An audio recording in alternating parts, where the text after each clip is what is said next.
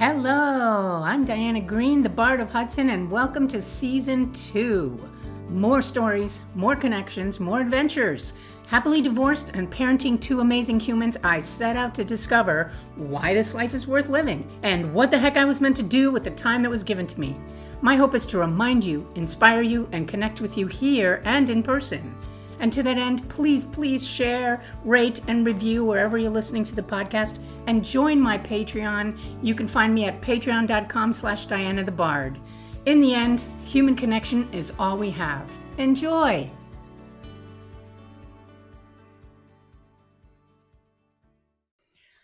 Hello, my friends. Welcome back. Thank you for joining me. Season 2, very exciting. Woohoo!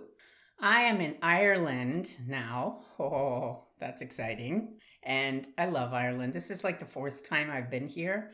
And the 2nd time that I've been to Cork and driving around all of the beautiful Wild Atlantic Way, the seaside coastal road that just goes near the water most of the time. And there are incredible sights to see. They just point you out, stop here, take a picture here. So it's like all done for you. It's wonderful. And I got so lucky to have some beautiful sunny days. I mean, when I landed here and I went to pick up my rental car, the woman at the rental car place was like, well, it's supposed to rain the whole time you're here, but you didn't come here for the weather, right? And I was like, no, of course not. But I got lucky. I really got lucky.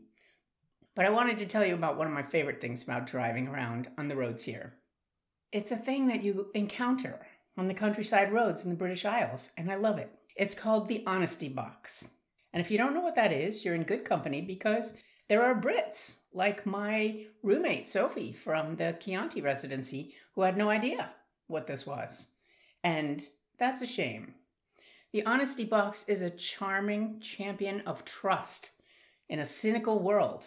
And I think we should bring it back and bring it back to the States. Here's how it goes.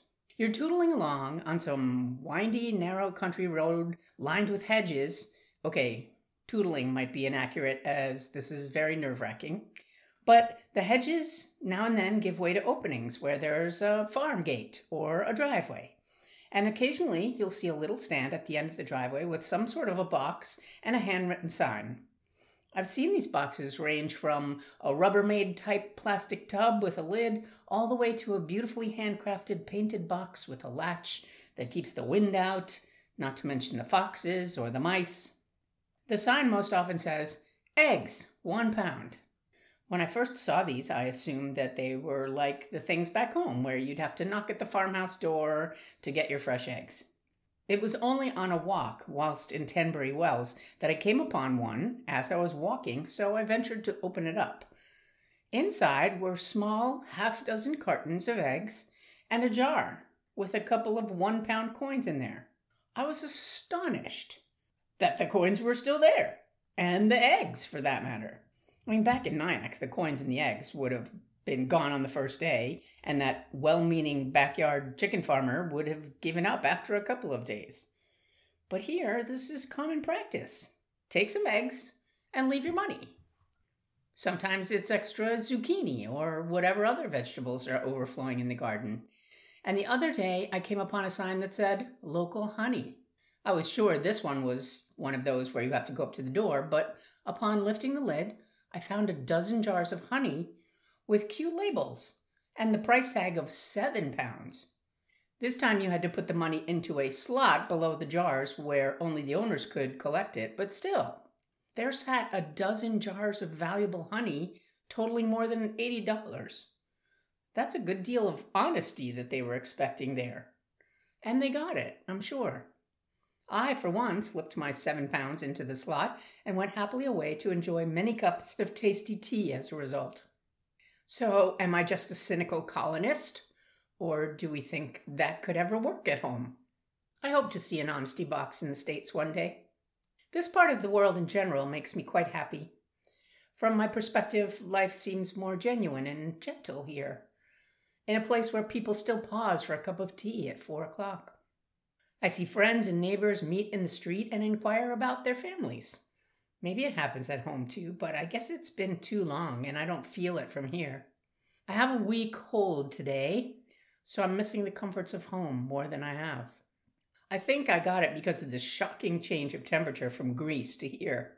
I walked through the Cork airport in shorts and a t-shirt and my system just couldn't cope.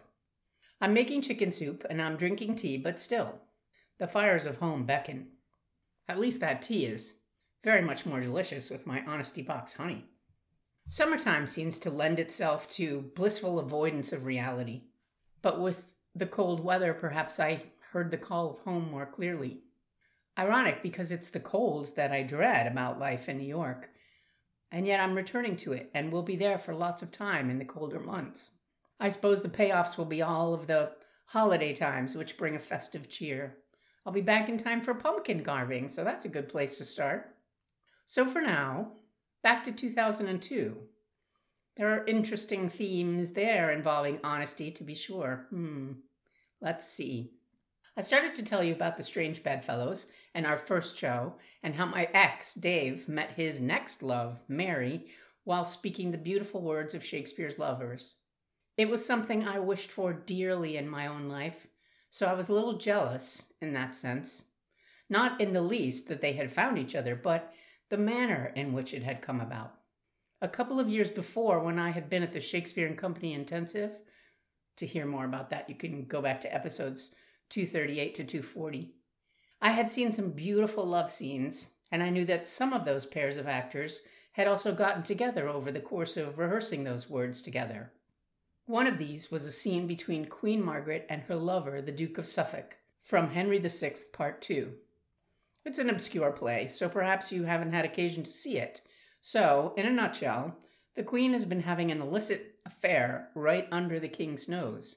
The stakes are high because both of them could be killed for this, but King Henry finds another reason to banish Suffolk. The scene of which I speak is therefore their final farewell. Their language is electric and urgent, despairing and passionate.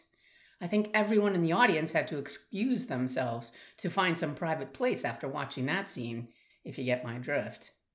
So as soon as we started this Bedfellows project, I promised myself that I would cast myself and some future lover in that scene together if the opportunity ever arose. I just felt convinced in my heart of hearts that my ideal match would not be found on the cold and impersonal screen, but right there in front of me, brightly lit with stage lights and speaking rich and powerful texts that went right to my soul. After all, I was seeing this happen all around me, so why not me? Meanwhile, I was surrounded by divorced women, the walking wounded who were tossed out into the world after that millennium melee, or worse, women who were still married and wishing that they weren't, but never arriving at that point of departure. One friend said that she and her husband had not had sex in 3 years and that he had started sleeping in another room. She was afraid to be the first one to say, "This isn't working and I don't want this."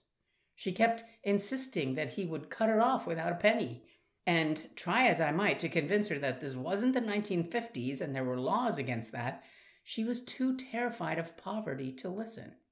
Instead, she wished aloud that someone would just have an affair with him so that she could be free. Now I ask you, is that a fair wish to announce in front of a single woman and a dear friend who would want nothing more than to see you happy? Especially when your husband is devastatingly handsome and hangs around to be the last person at her party one night, insisting that they should have a nightcap. I mean, what a setup. I sat there enjoying this drink and this gorgeous company like a person divided in two. One part of myself watched from above and said, "Don't do it." But she said she wanted, said the other part of me, whose knee was just then brushing up against his as we got comfortable on the couch amidst the party debris. She did not mean it, my outside self said. I need to help her, my couch slut self said. Your friendship will not survive this, my wiser self said. In the end, I was wise, and I shoved him out the door after he helped me clean up. I also stopped listening to her when she complained of him. to the point that our friendship eventually faded away as she seemed to have little else to say. So I carried on with Match.com. I changed my profile pictures, I revamped my narrative, and I hoped that I would eventually hit upon the magic formula for online dating success. Meanwhile, I was surrounding myself with a swirling soup of romance, as I had chosen Romeo and Juliet for our fall play. And for the first time, I actually had discussed my casting plans with other people, as I now had a board of directors to report to. We were excited about the potentials of producing this play in particular because all the schools studied it in their English curriculums, and we felt that we could have more performances and perhaps make a bit more money on this one in order to boost the company. But we were also concerned about what would happen if Romeo or Juliet got sick and we had to cancel, because they kind of carry the play, right? So I resolved to double up on the lovers and cast 2 pairs of them just in case. Casting is always fraught with huge emotions. If you've ever been one of those kids waiting with sweaty palms to see the cast list for the school play go up on the wall, then you'll know what I mean. So many expectations. I felt the huge burden of wanting to please them all, so I tried to give the kids a heads up in auditions that they would likely get a larger part in either the fall or the spring play, and then a smaller part in the other play, and that older kids and those who'd been around for longer would get priority, as the young ones would hopefully be around for many more plays to come. The kids accepted this outlook as they shared my vision for many happy years of Shakespeare stretching out into the future. And we always did the casting for the entire year at the same time, so kids could look forward to and say, okay, I didn't get a larger part in this play, but I got a larger part in the spring, and I'm really looking forward to that. And they could plan around it. Parents are another story. I sent my cast lists out, and I waited, cringing. There were bound to be some tears. I had not cast my own kids in any lead parts in Romeo and Juliet. Both of them would get their chance to shine in the spring play of Twelfth Night. Savannah as Viola and Dakota as Sir Toby Belch. Part of me wanted to just get through Romeo and Juliet quickly and get onto that promised delight. Patience is not my strong suit. In any case, when the cast lists came out, I got a phone call from a board member. Her son was terribly disappointed, and she was hoping that we could sit and talk so that things could come to a better resolution.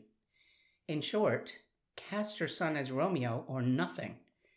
I couldn't believe my ears. So we had this meeting, and it was painfully awkward, and we resolved that we would speak to one of the kids who was playing Romeo and ask him to change for the part of Mercutio, which this other boy was playing. He ended up being just as happy to do that, and really, Mercutio is an awesome part. So the thing is that people don't know beforehand what they're asking. I always have this feeling that a part chooses an actor, and you're meant to say those words for some reason, just like I would someday be meant to say the words of Queen Margaret because I just had to. But I guess there wasn't enough history yet for the kids to really trust me on that, or maybe just not for their parents to trust me. I don't know. It was a rough precedent in any case because the kids were confused, and it was a tough start to a beautiful play. So at the next board meeting, I told the entire assembled board of directors that I would never do such a thing again, and that casting was my province and mine alone. Sometimes you just gotta put your foot down. Sometimes you gotta ask for what you want. There's more beautiful things to tell you about Romeo and Juliet as the next episodes come out. Thank you for being here and putting up with my cough. Hope you didn't hear it too much. Off I go for some more tea and some more Honesty Box honey. See you next time. Thanks for listening. Please reach out with your thoughts and your comments. You can find me on Instagram at Diana the Bard or Facebook at Diana Green or on my website, bardofhudson.com, where you can listen to the podcast directly from there or leave comments. I would love to hear from you. And please check out my Patreon page for photos and videos and extra goodies that I don't share anywhere else. And wherever you're listening, please subscribe, share, rate, and review. It makes a huge difference, and it helps other people to find the show. I'd really appreciate it. Thanks so much. Bye.